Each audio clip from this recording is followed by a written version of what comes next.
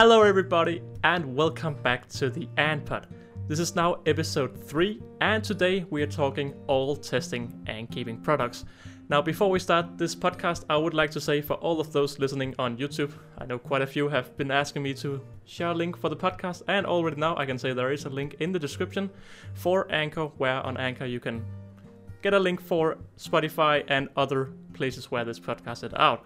Now, we also have some questions from you guys you have been asking on Instagram, and those questions will be taken at the last part of the podcast, but we're going to start by just having a little bit of introduction, because going back to the podcast, I am no creator of such products, therefore I have decided to get some professionals on the podcast, and Wakooshi and Aesthetic Ants is what I think is quite professional. So say hello to Wakooshi. Hello everybody, Sid here from Wakooshi. How you doing? I'm doing great, Sid. It's amazing to have you here on the podcast. And Sid, you run the store Wakooshi, and I do believe that this is your full-time job. Yeah, it has been for, when's that's coming up? From probably around January. It was full-time on the ants. Before that, the printer farm, and there was it was more of a team working in collaboration on a few different projects, and then I've decided to branch out, do this full time. So yeah, it's nice that that can be done and the time can be dedicated to the hobby. So you said January this year, or how long? Yeah, January. So around January this year, sort of the start of this year's ant season.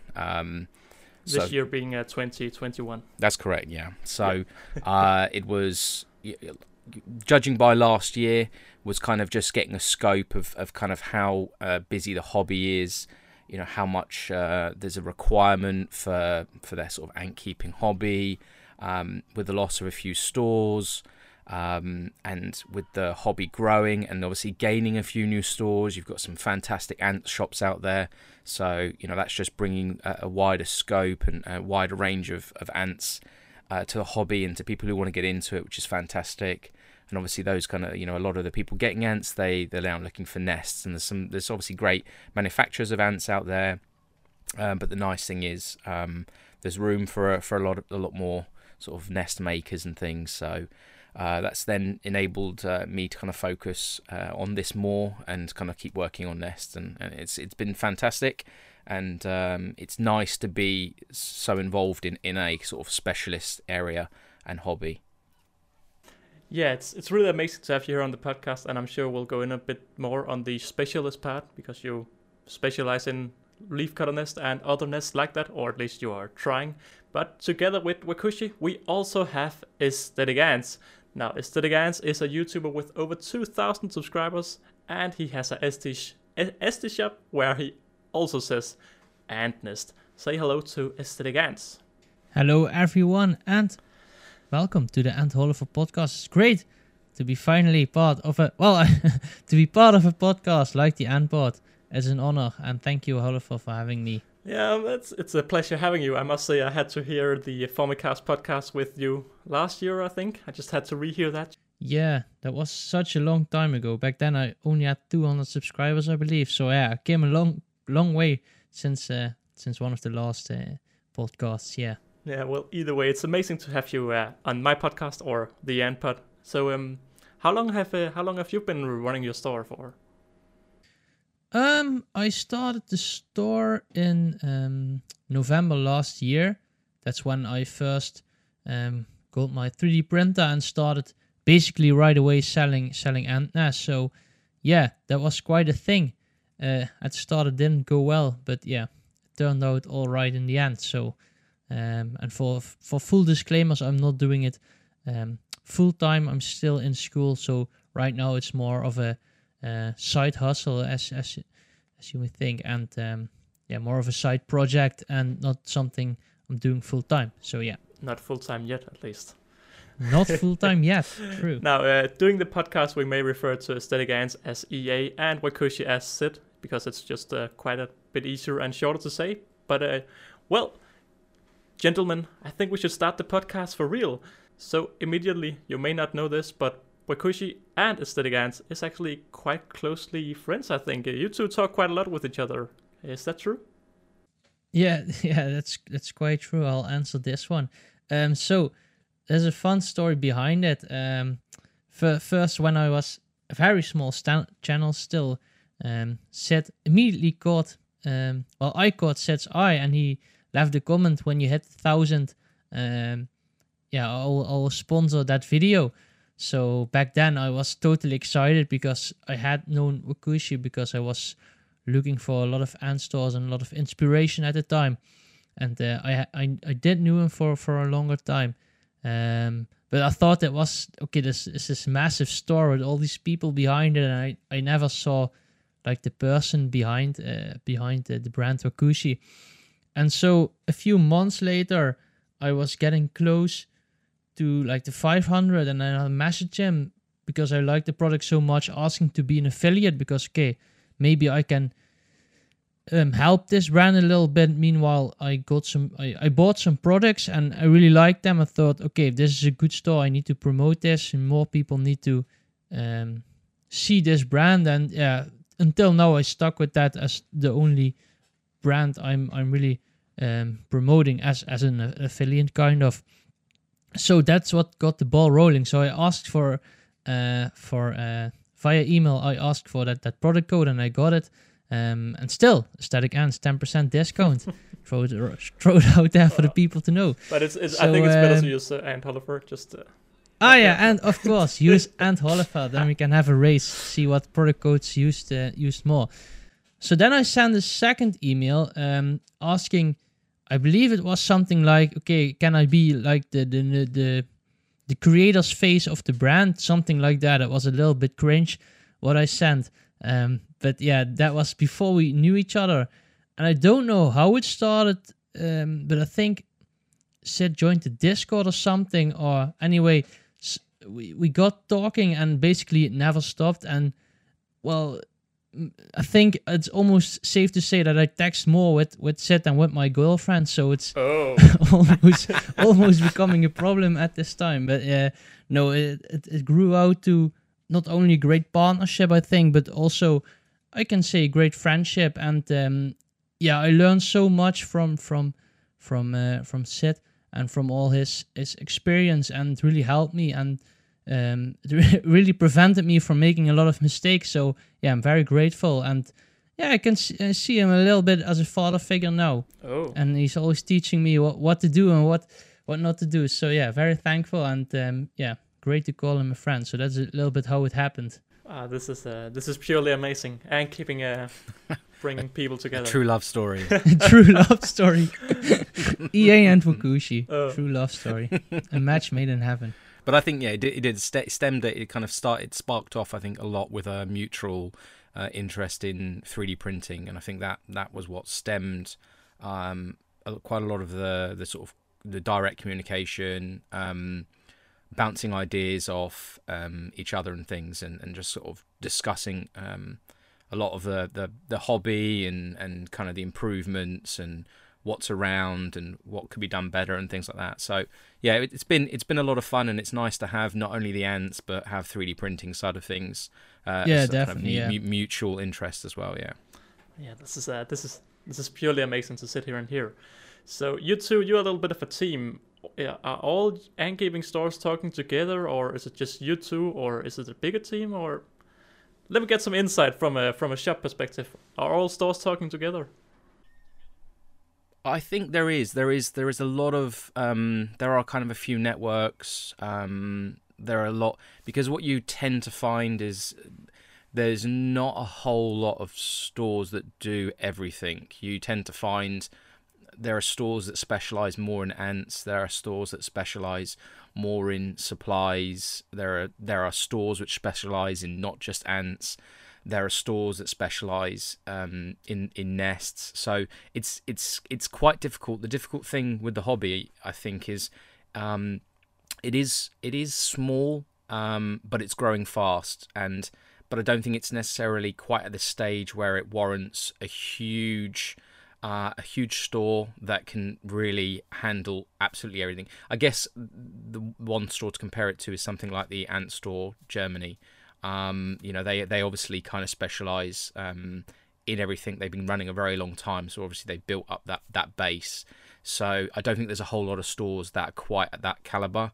So you will find there will be those networks, because when one store can't provide something, it's nice to have almost a kind of a partner store that you can work closely with.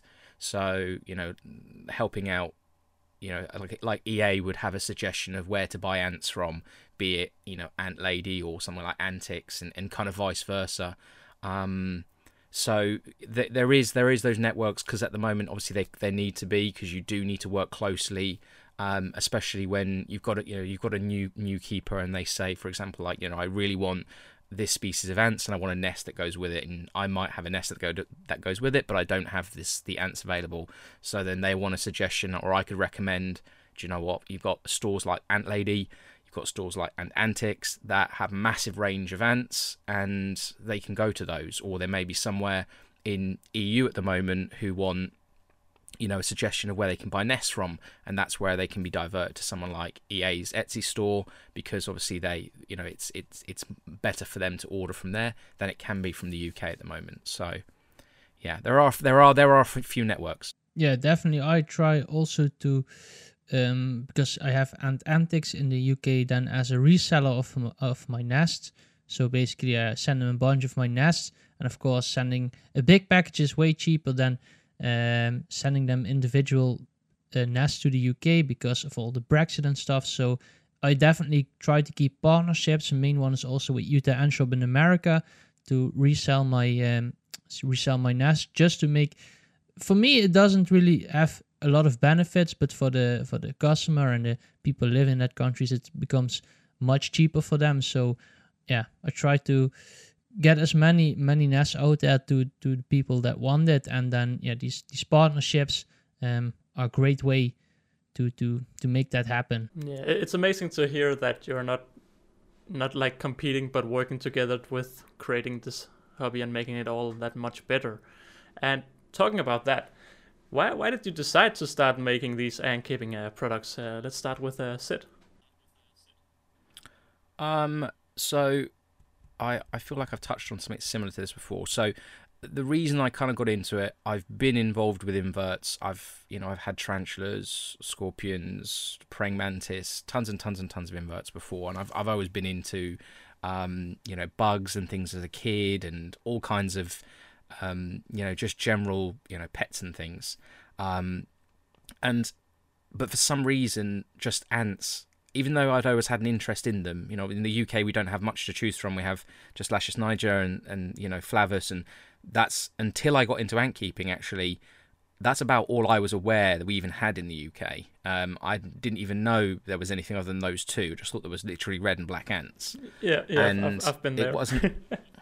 Yeah, it's crazy. I mean, my whole life, for 35 years or 30 years, I've been sort of out playing with bugs and stuff in the garden up until now, and I'd only ever come across really just the red ants in the grass and then black ants that run around. And obviously it's easier to, at the time, just think mix up Fusco and think they're just Nigers and this type of stuff.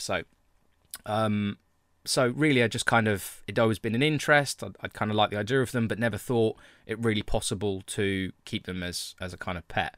And it wasn't really because there wasn't much information around, and most of all, there wasn't really sufficient ant farms or nests. All the nests were much the same kind of Chinese acrylic type ones that you see, and and there were a lot of these sort of these kiddie gimmick nests that that they send you ants in the post. They send you to sort of 20 mesa workers, and they're not actually, there's no queen, and then they're not really designed to actually have an ant farm. So it just I can't remember exactly when I stumbled into it. I think it was just generally when I was just browsing around on eBay and stumbled across a few DIY options of nests, and I thought, wait a minute, I'm kind of getting into this 3D printing, and that might be something I could look into. And then the more I looked into it, and I'd had stumbled across Ants Canada at this time, so I'd kind of had a bit more of an understanding that, oh, well, actually, wait, there actually is a way of kind of keeping these, but the question is, kind of what nests are available. And after browsing around a lot, I found a few options that were very expensive. Ants Canada stuff was very expensive to get to the UK after fees and things, and the UK had a few options, but I just kind of thought maybe there's something I can do to, I had a few ideas in my head, and I actually didn't even think of making it into, a product to sell. It was more of just a personal project. But as with most of the stuff that I do now, they start off as personal projects for my own personal colonies, and they're troubles that I have when keeping them, and then all I do is just design them, but with a kind of, with also an intention to mass produce them. So there's kind of some limitations, but in essence, it's all stuff for myself that I just enable customers to buy as well, because they make my time keeping them easier, and that will naturally be the same for the same problems that people are having in the hobby. So that was kind of really what stemmed the whole shop, and the community. Obviously, the feedback and things really just are what keep it going. The more people that buy nests, the more inspiration that inspires me, that when people are buying them and they're saying, and they send you pictures of their colonies, and they're thriving in them, must be amazing. That kind of stuff really it does, it spurs you on, because you've helped someone else get into what is such a fantastic hobby. That can also, it can also work the other way around as well. When you see, for example, someone sends a message to you and they're like, well, what happened here, what went wrong with, I had them in, it might just be something like, these Chinese style ant farms that they're made to sell, rather than being functional. And then when the basics are explained, they kind of understand maybe that was probably not the right time to either move them in or the right nest for them. That's also why we're doing this podcast, to try to help everybody get a wider, like see that it is not just acrylic and cheap and that's best. There's real thoughts behind your tools nest. You work a lot on them, and you make some an amazing quality at the end. But I think going over to Mr. EA, how did you decide to start your own shop? It's quite a different story than Sid's, but also kind of similar story. So back then I already had the YouTube channel, and a problem what I was facing quite early on is, okay, I have a few ant colonies. Problem is I can't make enough interesting content about these few colonies. Well, ants don't do that much, so there's just not enough content. So what do you then do? Okay, you get more ants, more content. So as I was expanding my ant colonies, and back then I wasn't that knowledgeable, and I thought, oh, we'll need a nest soon for them. But most of the colonies I got then are still in test tubes. But that's on a side note. So I thought, oh, I need to get nests soon. So I was browsing, and I saw all these nests, and I thought, well, this is way too expensive. And if I need to get nests for all these colonies and outworlds and all that stuff, and then I started looking, okay, what's in my own country? What can I get for cheaper? Turns out it wasn't cheaper, and it also, really, I like clean nests and white especially, and there wasn't much of that locally available. So I thought, you know what? Let me check. Why can't I make my own nest? So I started with white tongue. Completely failed. Turns out I'm very, very bad at making white tongue ant nests. So then I thought, okay, I have to find something else. And I am very good with my computer skills. So I got into 3D printing. I saw how easy it was to get into at a basic level. So I got into it with the thought, okay, I'm going to make nests for myself. And then I found out how hard it is to make an actual good ant nest. And then how hard printing can be if you want to be a little more advanced. So I made the first ant nest, and actually I was pretty proud on what I made. And then a lot of OG fans said, hey, I want that as well. Can I buy that? I thought, oh, people actually want this. So I started selling a few. and then more people asked, and I start selling more, and then okay, now I need to look and getting this, and they asked for test tube stuff, and then they asked for tubing and all that stuff. So it was just expanded basically on the demand, and yeah, that's how it all started for me. So out of self-interest, also the fun story about the mini outworlds, for purely self-interest, thought, okay, I need to feed my colonies more easily. So yeah, that's why I made the mini outworlds, and yeah, it caught on, luckily. So yeah. It's so funny hearing this, because you just started off, and then the fans wanted it, and suddenly there was people that wasn't fans that also wanted it, and yeah, it's just amazing. Yeah, it's amazing what you can do if you have some proper equipment and make some proper quality. People suddenly. Yeah, I think it's very experienced with a very important. Same for Sid, is that you're passionate yourself, and you're keeping ants yourself, keeping a lot of ants yourself to test out your products, of course. And if you're not passionate about something, it usually doesn't work that well. That explains also a lot about me and you in terms of YouTube. But yeah, that's a question for later. But yeah, just if you're not passionate, it doesn't work. And if you're passionate, then same with Wakooshi, then you can see that it actually pays off. And yeah. Yeah, now I wrote in my script that we had the basics down, and now for some more fun questions. But to be honest, we're already all in on the fun questions, at least the more detailed questions. So I'm gonna jump a little bit around the question and ask, what was your first nest/prototype, and how did it work, and how many did you make before you sold the first one? And let's start with EA this time. All right.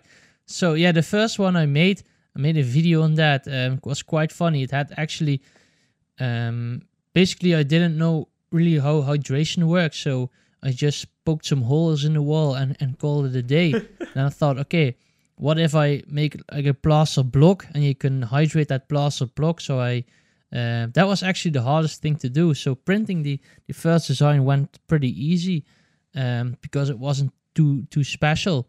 Didn't also have a connector or anything. The connection was just also a hole in the wall, so it was pretty basic. And then I tried making a mold for plaster, but for people that tried it, that absolutely doesn't work, because plaster will attach to the print itself, and yeah, that doesn't work. So I tried so many molds. That was actually what I like 6 or 7 designs, and then one design with screws that you had to unscrew, and then the mold would come off. But then I mismeasured, and then the mold wouldn't fit, and yeah, there were a lot of problems. And then I completely redesigned everything. Much later, was I think maybe a month later, when I learned some mod printing techniques, because I was making designs because I had so much fun doing it. And then I think it took me like 4 or 5 tries to get the first one ready to sell. So yeah. Yeah, it's so fun hearing how you test. And to be honest, I would personally love to see more videos online, because this whole thinking process, I remember last year you did your whole mountain thing, doing a hibernation, and it's just amazing to follow how you find problems, you try to find solutions, and then you find new problems, and it just goes on and on and on. But Wakooshi, or Sid, I should say, what's your story about your first nest and your first customer? Oh wow, the first nest I made was absolutely shocking.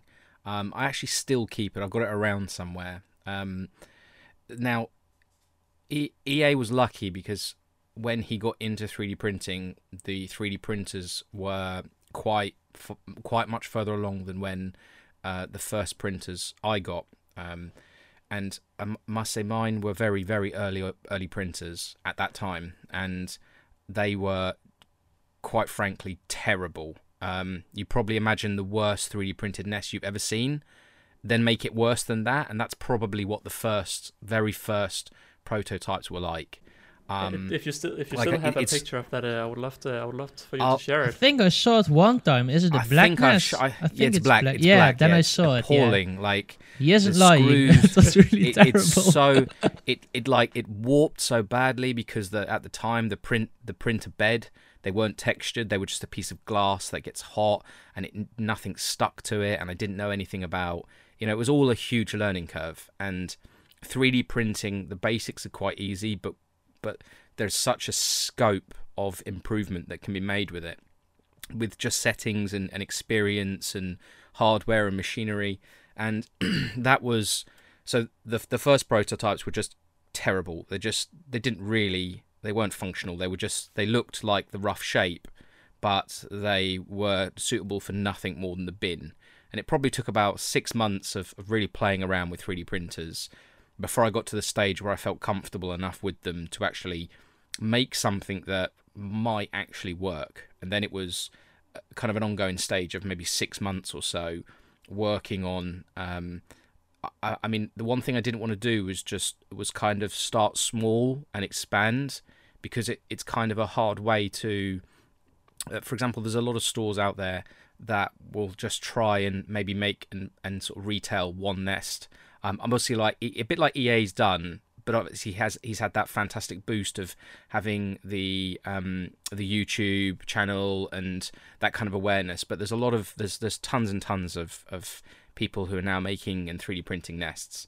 It's quite difficult for them to become noticed because it is a very it's a very flooded market in a way, that sort of side of things now. So one of the ways that I kind of tried to get around that, even though it wasn't so flooded then, was I kind of spent 6 months working on a whole range of modules and options, all the generation stuff, which some people may remember. They're very similar to the stuff the sort of modular stuff that's available now, but it was improved quite significantly for Generation 2. But that was kind of where things eventually got up to, and that was the first time they were actually sold, was when I got to Generation 1. But it'd gone through a whole range of failures and just testing and just endless amounts of nests being binned to get to that point. So that was kind of how I got there. Amazing story. But you two, you are still running your shops, and you're constantly working on new products and new outworlds and whatnot. What's your favorite upcoming nest, EA? Ooh, yeah. So well, upcoming nest, I think, are the new mesh nests. So actually, a new mesh nest. New mesh nest. Yeah. Yeah. Well, currently only the small mesh nest is available.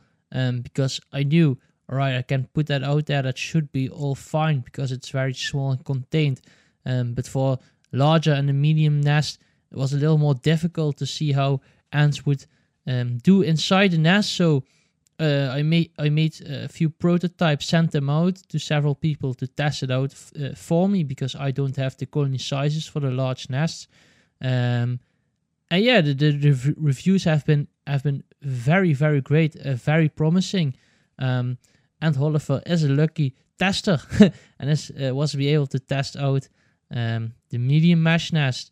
Yeah, well, I think you can agree that it is a big improvement from the last nest, and that's definitely a very unique style of nest. So I'm very proud on that, because the way I make them, I haven't seen them before yet, so it's very original, and being original is already very hard. So if I then succeed, I'm very happy. And very upcoming are my new outworlds. So yeah, that's even more exciting, because people ask me that for all year now. Yeah, I must say, just to finish your story about the new and the old nest. The old nest EA made was with a sponge, and with the new nest, this is this mesh nest, where you actually use a cotton ball under the nest to hydrate, and you can switch this cotton ball out over time if it gets moldy, whereas with most normal nests it will be quite hard to go in and change the sponge with a colony inside. But Wakooshi, you're also working on some leafcutter stuff, and what else are you working on, and what is your favorite upcoming project?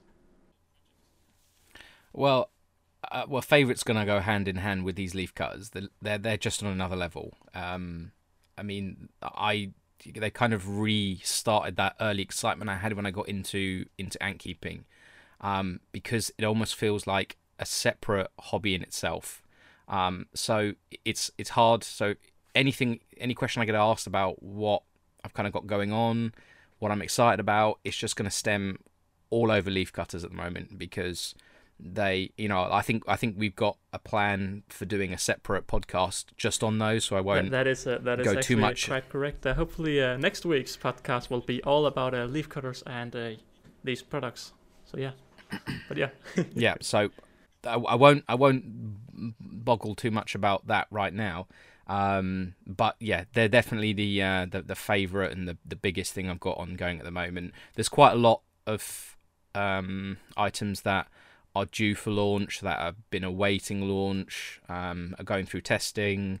One other one that's particularly a favorite, which I'm starting to move a lot of colonies into, are the kind of Fedoli all-in-one type setups. Some so MS those nest or yeah, it's kind of it's a play on tubs and tubes, where you've got test tubes running inside an outworld, so it makes things like keeping very, very tiny species, like Solenopsis fugax. There's some of those really tiny species that even something like a microspecies nest might not be suitable for. The type of species which you might only be able to keep in tubs and tubes, just because they can only really go in a test tube that needs to be situated in an outworld. And it's difficult to explain because it's one of those, and I'm also playing around with some experimental no light shield nesting, just to kind of enable a few more possibilities with regards to sort of nests. But a lot of the new stuff is trying to bring down overall price of ant keeping. Like I said, all in one. It's probably not necessarily all in one, but it kind of is. More like tubs and tubes. That will kind of enable people not to need an outworld and a separate nest, because it goes hand in hand, so that when they expand from that. Yeah, and that's also just because right now, I mean, a cheap nest is like 9-10 pounds, and then a cheap outworld is like 15 or something like that pounds as well. So it really quickly get expensive for that you have to both buy a nest and an outworld together with that. So yeah, I get what you're working on. Yeah, so it's that's something that's coming soon. It's going through heavy testing, because I think that it can make things it'll make things a lot easier for a lot of people. I get a lot of people asking for the MS nests are becoming incredibly popular. And it just seems to be the more popular it comes, the more people are pushing the limits of it and trying to put ever so small species in there. But not only that, there's a lot of people who want to farm brood and things. So there's people who maybe they keep parasitic queens or slaver queens, and they want to maybe they have a colony of Fusca and they want a way to be able to take some brood now and again just to top up. Obviously, if you've got a nest which has detachable test tubes inside an outworld, it can make that process kind of easy. So it's kind of one of these things to look out for. I think it's going to be very popular, and I think a lot of people, it will kind of make things a lot easier for a lot of people. But that's a sort of a kind of a main popular, and there's also a big range of nests coming which are test tube based. I'm becoming very fond of, from off the back of the Venus, becoming a big fan of test tube variant nests, just because of how well they work and how easy they are. And I must pop in and clarify some things. Your MS nest, for all those listening that are not that don't know Wakooshi too much, that is for macro species, so really small species are able to live in these MS nests. And this Venus nest is basically 3 test tubes hooked up with a little mini outworld. So that's just to clarify for all of those listening. That is indeed correct. Yeah. But yeah, the next question is, I mean, we are a little bit on the topic. It is maybe mostly for Wakooshi, as you have quite a lot of products in your bag. What is your favorite existing product? And adding on that, what's your most over-engineered product you have on your store? Oh, okay. So my favorite probably has to be, I I'm gonna go with the Venus just because it was a really fun project to work on. There was a lot of hype about it when it first came out. There was a lot of changes being done from feedback. So generally, the whole process of making it was really fun. And also, it's very popular, and I see a lot of people using them in social media, and that's always nice as well. And they work very well for founding, and obviously, it's probably one of the best nests for beginners to use in a founding stage. Obviously, when you've got things like EA's Mini Outworld, which is, I'm sure, his top-selling nest, and you've got the Venus, they are the ones that are just so easy for beginners to get involved, because there's no risk of them moving ants in that where they're moving, into a too big nest and such. It's an all-in-one tops and tube setup, so. Okay. Yeah, it just makes things simple. It's very difficult to go wrong with them because they cover a lot of things. You've got hydration taken care of. You've got heat cable placement there, so you can't. A lot of the sort of things that can go wrong are kind of solved for you with regards to heat cable location and the hydration. So you just worry about occasional feeding, and everything's done for you really. So that's why they're quite nice. Are they then your most over-engineered, or is it something totally different? No, they were quite over-engineered because they actually started off being almost like a 4-port version. They started off as a sort of an alternative to the Ants Canada portal, because in the UK, I like the idea of those where you could just connect the test tubes. And you've just got a way of feeding things inside there. And that's how they started off. And then it just started progressing to then closing the sides off, so that light wouldn't get in the sides. And then thought, well, now there's nothing on the top, so okay, let's add a red shield. So it did get quite over-engineered, I'm not going to lie. But it's hard when you find these solutions that make things a bit easier, and then you have the rack system for it, and it's hard to not get carried away. I think the most over-engineered might possibly be at the moment, until the leafcutter stuff comes out, probably the Weaver Outworlds, because there's a lot of accessories, a lot of parts, a lot of flexibility on setup. So that took a long time. That was about a year in development, and I think still people don't even know the full capabilities of the setup with regards to. I think it will start showing over time, but there's a lot of different accessories and different ways of setting it up that can solve various things by using parts that aren't necessarily set up for the Weaver Outworld. But that'll come. But that was probably my most engineered project, I think. Yeah, it's also pretty niche item, so harder to get the full feedback and stuff like you got from the Venus. So yeah, then it's definitely harder. Yeah, and talking about you, EA, or talking with you, I know you have your whole mesh nest lineup. Or working on it at least. Was that over-engineered, or how long did it take for you to make the mesh nest? Well, yeah, over-engineered might be a big term, because in all, it's a very simple nest still. It doesn't have much to it. You basically connect the tube and that's it, and you let the ants inside. So over-engineered, I would say not. I would like to make something just very complicated and over-engineered. I did that with the EA1 nests, so I think that would be a little bit too over-engineered. But yeah, I try to keep it as simple as possible, because definitely for me, the biggest customers or the biggest group is just kids. So minors under the age of 18. So yeah, you need to make it as dummy-proof as possible, and the new nests are 100% flood-proof, and for microspecies they are 100% escape-proof. So yeah, I think maybe that is a little bit over-engineered, but still the core idea of the nest is very simple. Of course, it uses very advanced printing techniques to make it actually work, and it's definitely not easy to do.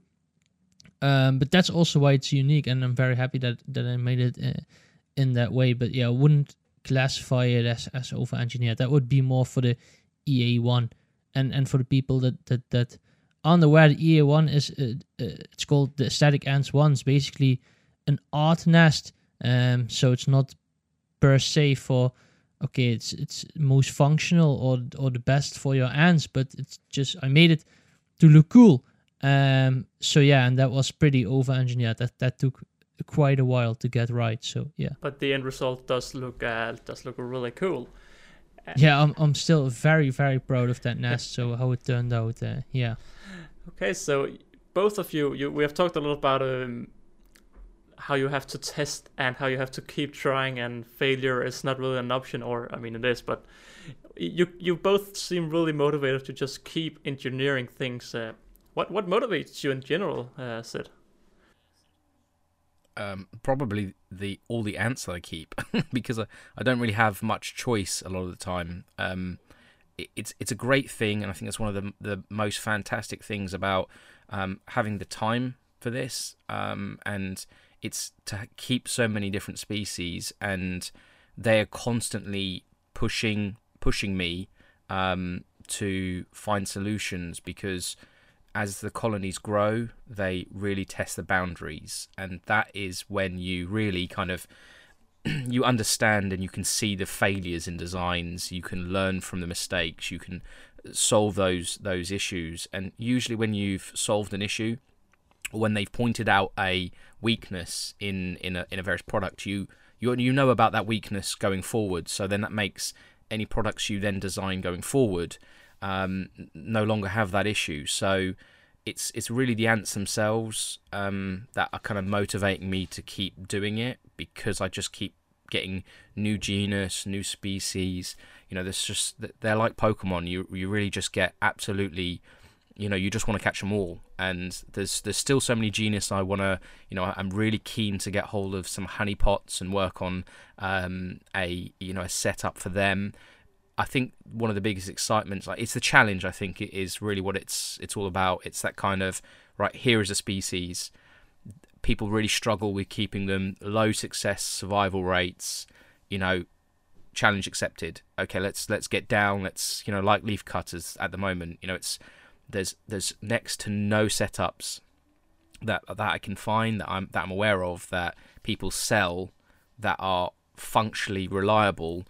And make things easy to keep, because I kind of thought leaf cutters, whoa, they are for an insanely advanced level keeper, someone who's just got a whole room set up for them, and they need special foods, and they need this and they need that, and if the temperatures go 1 degree above what they're supposed to be, the whole colony will just get wiped. No, they're not at all like that. They're actually incredibly simple to keep. But I must stop you right here.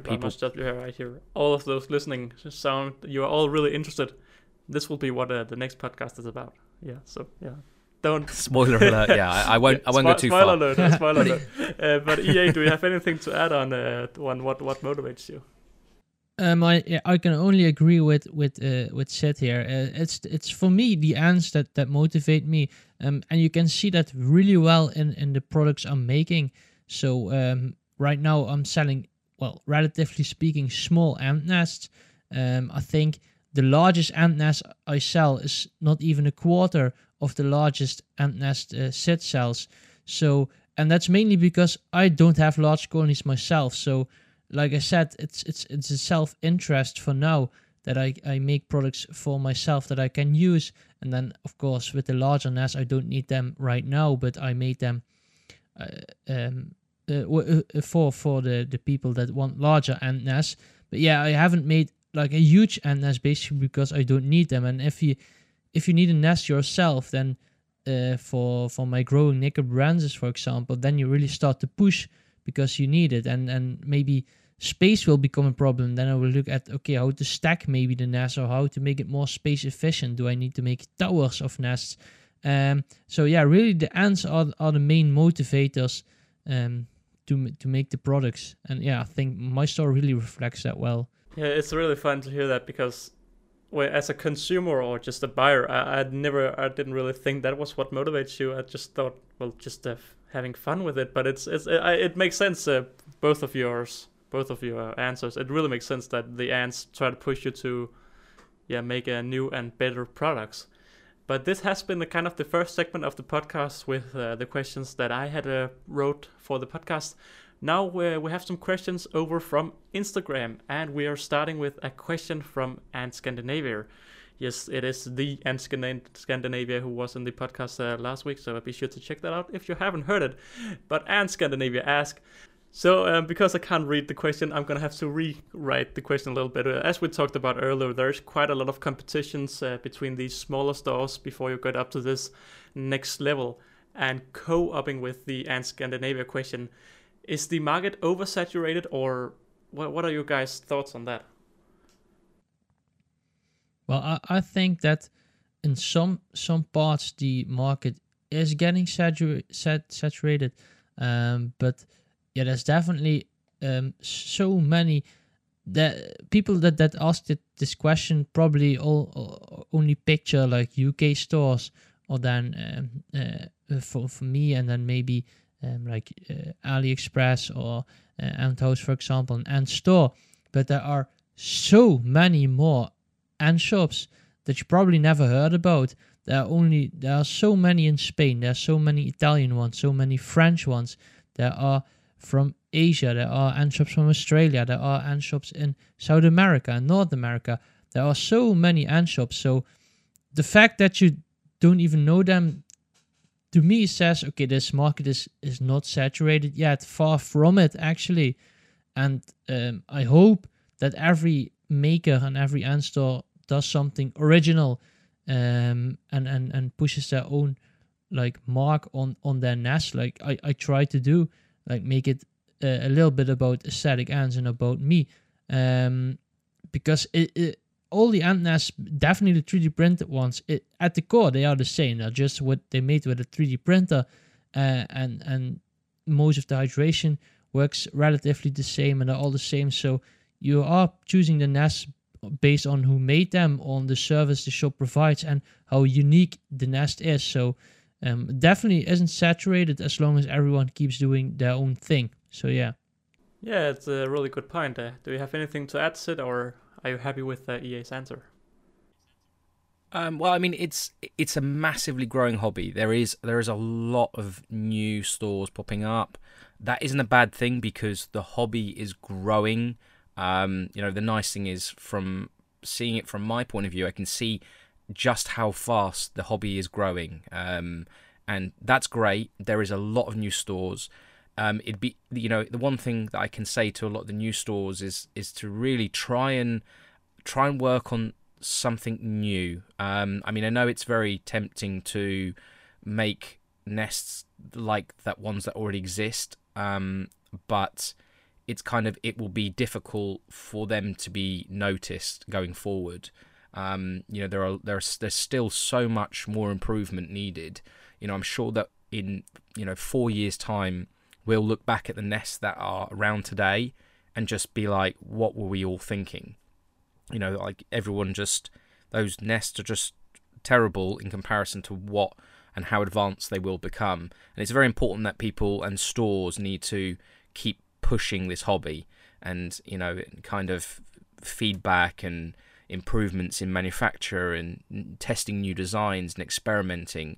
And I think it's one of the things that me and EA love so much. It's the constantly keep trying new ideas and testing things. 90% of the time they're absolute fails. It just doesn't work out.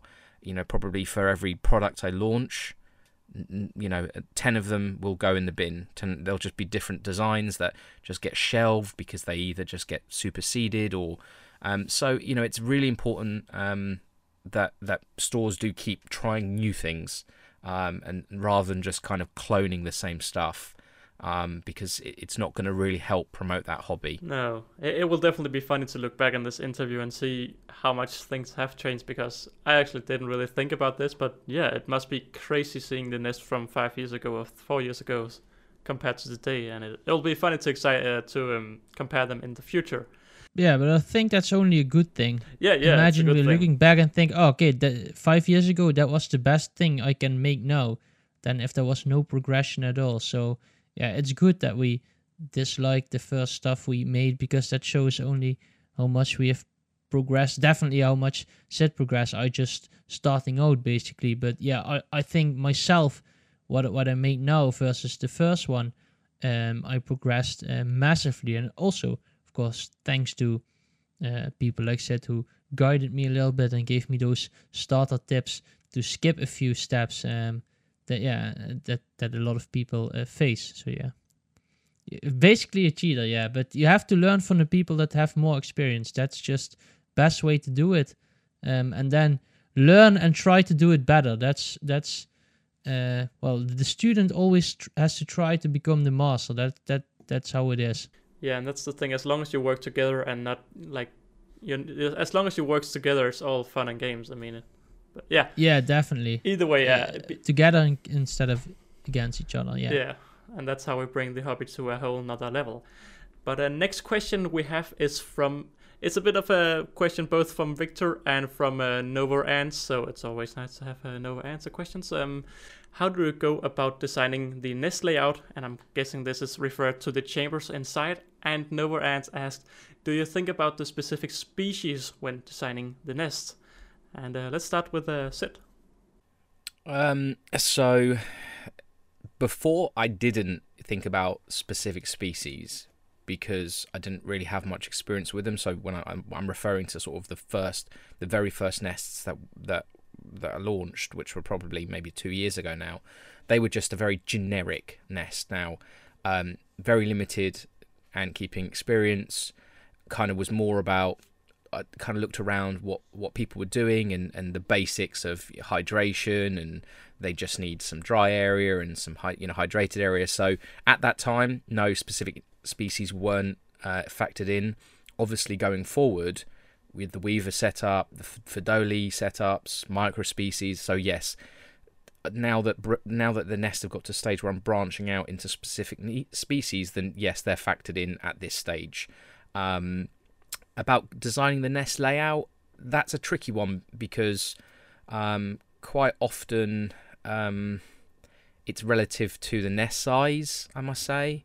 I mean, I know EA tends to like to play around with the more naturalistic designs. I tend to favour just more towards maximising the amount of volume inside the nest that you can get. But I know obviously like EA is going to have a totally different point here because he loves the aesthetics. And I think it's perfect to throw it over to aesthetic. What are your thoughts? Yeah, for species, right now I just keep in mind, okay, if it works for Lasis Niger, I'm 80% there, which is very easy if you're in a European store, I think, because I don't speak facts here, but I think around 80% keeps Lasis Niger in the nests I sell. So yeah, definitely if it's good for them, you're covering most of the people's needs. Then again, you want to factor in, okay, can I keep bigger ants in it? So you need to make sure that there's the right tolerances, that some hallways can't be too small, so the queen can stay in there. And then someone actually put Ligniperda in my smallest nest, and I was freaking out, but it worked. So the tolerances did work. But yeah, like Sid said, I like the natural curves, and I tried making a more square design, and that completely failed. So yeah, that just didn't the people didn't like that so much. So then I dropped it and started focusing more on the natural curves. And it's very hard to make it that way because you can't measure anything. You just have to go with the flow. All the nests are done in one piece, so that means I need to draw the lines basically. And then if the drawing fails or doesn't look like nice, and I'm very picky on that regard, then I just have to start again. So it has to be it's a hard process. Yeah, yeah, definitely. I think I'm a fan of your answers, and I must say I love the natural look. I've never I've never really been a fan of the stray nest. I'm just I like the natural curves. So but yeah, next question is from a long name, and I'm gonna short it down to Liam, and it's a question for both of you. Liam Londolad. Yeah, I don't know I think how. he's from London. I don't know how you. Oh, it's London. Oh yeah, again. I have dyslexia, so I didn't even see it says London there. I don't know. Either way, he asked, or she asked, who are your main competitors, and do you keep an eye on them? And Oliver. That- He's my main competitor. YouTube wise, at least. YouTube wise. But no, we're not competitors. We are a team, and we are both going to the top. But let's answer this one first. Well, in the UK, there's obviously a lot of stores, so there is a kind of, I guess, a lot of what you would say is kind of competition. I don't, because I'm in contact with quite a lot of the stores, I don't look at them necessarily like competitors. I tend to collaborate with quite a few of them on various different projects and things. Again, touching on LC, working closely with Antics, which we'll go on to into the next podcast. Also working with Ant Lady, so it's kind of, I wouldn't see them as competitors, but they are the sort of the main stores that are out there. You've got Ants Davey, you've got Ant Boy UK, you've got High Tech Ants, you've got Ant Labs. There are a lot of different stores out there.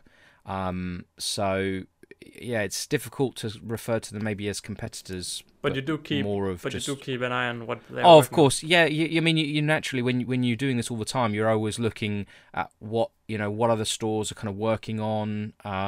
Because not only that, if I see that for example, a store is specializing in something and they are covering that part of the hobby really well, then there's absolutely no need for me to be working on that type of project. Like, it was a real shame when AntKit kind of disappeared. I think they are potentially sort of coming back onto the scene.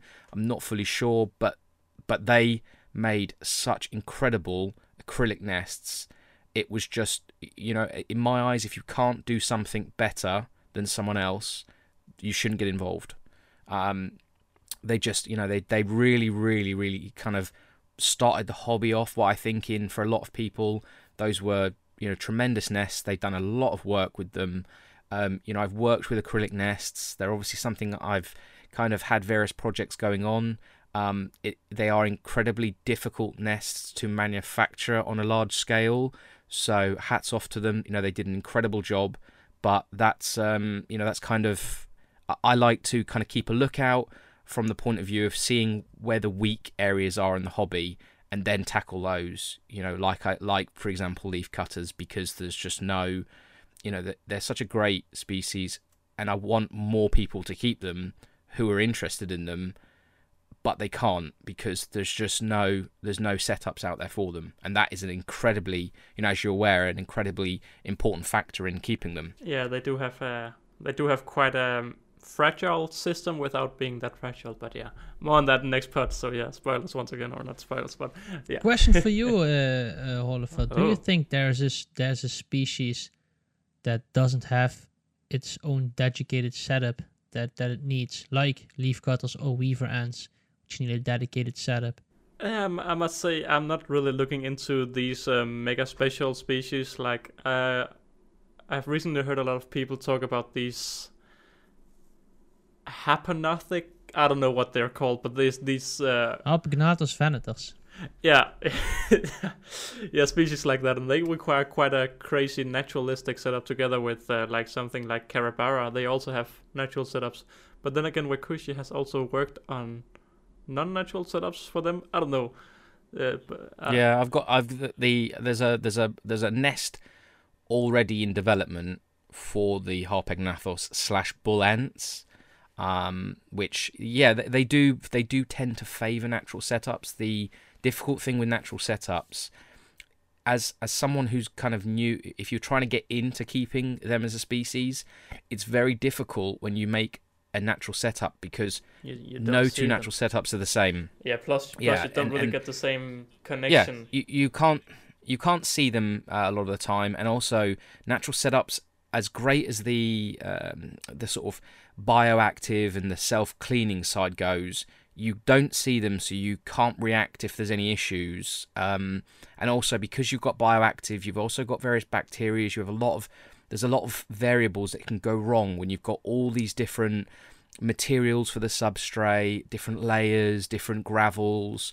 Just by putting a certain type of gravel could react with the alkali pH. These types of things can all kill off various ants, if they're not right. So there's just so many things that can go wrong in natural setups if they're not suitable. But it's really difficult for people to replicate the same working setup, which is why I'm trying to find any sort of species that need, or that previously only really people kept in natural setups, like Harpegnathus. I have a colony of them. I've had a colony inside a gypsum nest for probably about a year and a half now, and they're growing to the stage where now I'm actually working on their upgrade, which is going to be a specific nest for them. And same with the Carabata diversa and Affinis. I have them both in MS nests, and they're thriving too much, to the point where I'm having to probably work on a specific massive nest with these. Well, I already have these weird pod things in development for them, just because their growth is just unbelievable. You imagine Geminata, it's the same thing really. It's very, very fast. But yeah, we just went straight out on a tangent there. So going back to the final few questions we have from the viewers over on Instagram, we have Vincent, who asked, how long does it take to print a nest? And this is, of course, because both Sid and EA is mainly just working all in on 3D printing. So how long does it take to print a nest, and how can you shorten the printing time of a nest? So EA, I think you can start with this one. So yeah, I guess it would be the most interesting to say what's the least printing time, what's the longest printing. Of course, the longest would be the large nest, which is about 9 hours. So that's a nice overnight print. And then the shortest would be the small nest or the mini outworld, and that's around 2 hours, 2.5 hours. So yeah, printing definitely isn't fast. And yeah, you can buy a faster printer and then print faster. So yeah. But you don't really do anything special to try to cut down the time? As a person who, I don't know anything about 3D printing, so I don't know if you can or not, but it doesn't sound like... There are a few tricks, of course you can use, but it comes down to experience and design. And yeah, I wouldn't, if you're starting out, I wouldn't focus that much on getting 30 minutes print time off, because at the end, what's that going to solve? So yeah. Yeah, that's a really good answer. I don't know if you have anything to add, Wakooshi, or should we just head on to the next? I mean, in essence, it's the thing with printing. Usually, 9 times out of 10, if you want to reduce this print time, you have to sacrifice quality. So it's just a trade-off. You either have thicker layer lines. You can obviously increase the speed, but then that tends to obviously have some other negative effects. So long story short, yeah, that is a simple yes. You can print them quicker, but it will sacrifice quality. So it's finding that balance. Yeah. What's your longest print, Sid? My longest print. It's difficult because I tend to make things. I print things in huge batches, so typically they usually run 24 hours to fill a plate. But that usually has lots of small parts. So yeah, you must know your biggest nest. The biggest. Oh, so for example, like the biggest nest is the S6. The big laptop style type things, and each one of those modules takes around about 7.5 hours. On the machines, but they've been tweaked heavily. It's difficult to compare. So I think on some, if someone that was using sort of an Ender 3, for example, I'm not sure if they'd fit on an Ender 3 build plate, but if they could, an Ender 3 would probably take maybe 13 hours, 12 to 13 hours to probably print that normally at normal speeds. Yeah. Okay. So and a question not really about experimenting and making this, but what is the best filament for a nest? Also a question from Vincent, and I'll just say sand. I don't know if you have anything to add. If you were to add any filaments to your nest, of course. Well, filament. I think they're thinking of maybe if they want to build them, if they want to print nests for themselves. I think that's the question they're trying to ask. Oh yeah, that might be right. I have no idea, to be honest. That's not what I saw. But so. The filament wise, that's difficult because it depends where I don't know where they're talking. If they're in the UK or if they're in the EU, because obviously the filaments that EA will use. What is the filament? Just so filament is the material. So they 3D printers, they use these spools, these kind of big long rolls of what's just like thin wire type plastic, and what happens is that's melted and then it's put down layer by layer to build a nest up in layers. But the filament is what they call the material that 3D nests are printed out of. But they can be made from different materials. So you've got PLA and you have nylon and various different ones. And there's some now hybrid ones that are part wood and things. So there's some cool materials and there's some flexible ones and things. So filament is just the term. So what do you use, Sid, and what do you use after that, EA? Well, I just get mine from a local store, and I buy their own brand filament, and that works for me. So yeah. Okay. What about you, Sid? I used to use, trying to remember the brand. The problem is it was a long time ago. Unfortunately, COVID and when the first lockdown happened, all the shipping and stuff went completely shut down, and it was just a nightmare to try. And all the filaments, I think, because everyone was sitting at home playing with their 3D printers during lockdowns, all Amazon and stuff were just absolutely obliterated with all white filaments just sold out everywhere. So that kind of encouraged me to start, ordering or start looking at finding suppliers. Now I actually buy direct from a filament production company. So it's not a particular brand. It's because I now print using 5 kilo rolls. So whereas they used to be, or what most machines use is 1 kilo spools, now I use these big 5s because it became very difficult to keep changing the spools all the time. Yeah, so gotta now get that they're much bigger production in there. It became when, as EA will also, changing filaments becomes a real pain, because typically if you're printing around the clock, you'll probably need to change that spool every probably 2 or 3 days. And when you have a lot of printers, for example, if you're running this over 20 or 30 printers, you are now changing about 10 rolls a day. And when a roll runs out, the machine stops and it's no longer printing. So these are just, you can imagine if you're doing that 10 times a day. How long does it take? It becomes very tiresome. To make a new... What, to change the filaments? Yeah, is it 10 minutes or an hour or? No, it's probably a couple of minutes to change a filament over.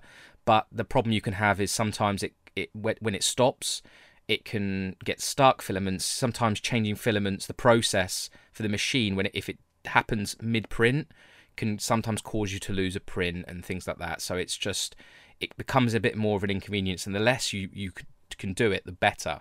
And naturally, if you increase the spool size 5 times, you're doing that process. So instead of changing it 10 times a day, you're doing it 2 times a day, and that's a lot better. You want to go for that maximum efficiency, definitely. If you're doing a lot by yourself, like Sidis, you want to try to make everything so as efficient possible, and then every minute lost is a minute you could spend on something else. So yeah, it's important for the viewers that kind of lost it like me. It's important to keep it as efficient and time efficient as possible. That's very important. Yeah. And also it's the color. Every filaments brand do different colors and things, and it was a big inconvenience changing the brand because I couldn't get the supply anymore. So that's why I had to move to direct, because I needed to ensure that I would never run out, because that gave me a real problem when I ran. Luckily, I just placed a big order, but I was starting to really panic, because if a 3D printing store runs out of filament, it's kind of game over, and that will shut your whole business down. So that gave me a bit of a fright, much like the acrylic shortage did during that time as well. So just the same, now I just get them direct. I just kind of skip out any middle sellers and just go direct to get things now. Yeah, and I guess that's a step towards a more professional store. But going on with our last question, it's actually a question from my fiance, and I think she's a little bit pointing this towards me, because currently I am. The question says, "How are you managing your life while working so much?" And I know that both EA, you make YouTube videos, and well, Sid, you are always ready to answer whenever I have some questions. So how do you manage your life with all of this work? The key is not to have one. That makes things easy for me. Exactly. Okay. It is hard. I mean, because the great thing, the hobby is fantastic. The customers are fantastic. The social media is fantastic. You know, I've always got great feedback. You know, chatting with people like EA. You know, the different stores. It's hard to not get so involved with the hobby, and naturally that can also have a detriment on sort of social life and personal life. But when you've got so many people who not necessarily dependent but are constantly asking about, you know, when's this setup going to be ready? I've got a colony that wants to go in this. You know, I've got people who are waiting for. Unfortunately, it's great because I like putting the feelers out there, like for the leaf cutter setups, but then that's now fired back with loads of people now kind of waiting for them, wanting to know about them. There's different versions of them, so it's kind of putting more pressure to get them done. So it is hard to go, oh, do you know what, I'm going to take a day off and then just do something for myself when you think, oh, actually, do you know, if I had a day just doing designing and testing and this, then I'd get so much more done. So yeah, it's hard. It's really, really hard. I mean, I'm sure EA, you know, I don't know how EA does it. He also has the YouTube. The guy must have been a machine, yeah, you know, with his shop and now doing ants and everything and school and yeah. Yeah, sometimes it's a little bit too much for me, and that sadly results in a lot of headaches, which I'm very prone to. I've had that as well.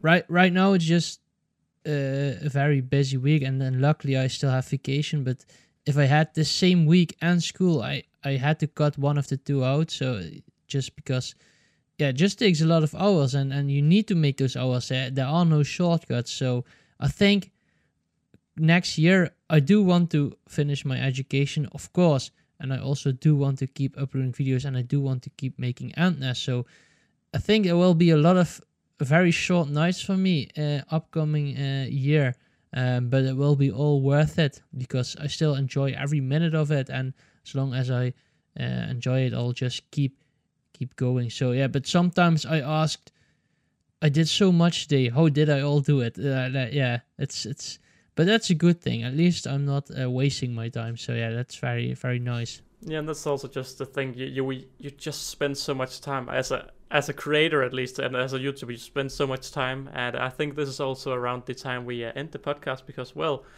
I think we shall have a dedicated podcast in the future about just how long we have got a kind of a picture of how long you two use on designing and making nests. And next week we will have Wakooshi and Ants Antic together to chat about leaf cutters. And I do think that, Ooh.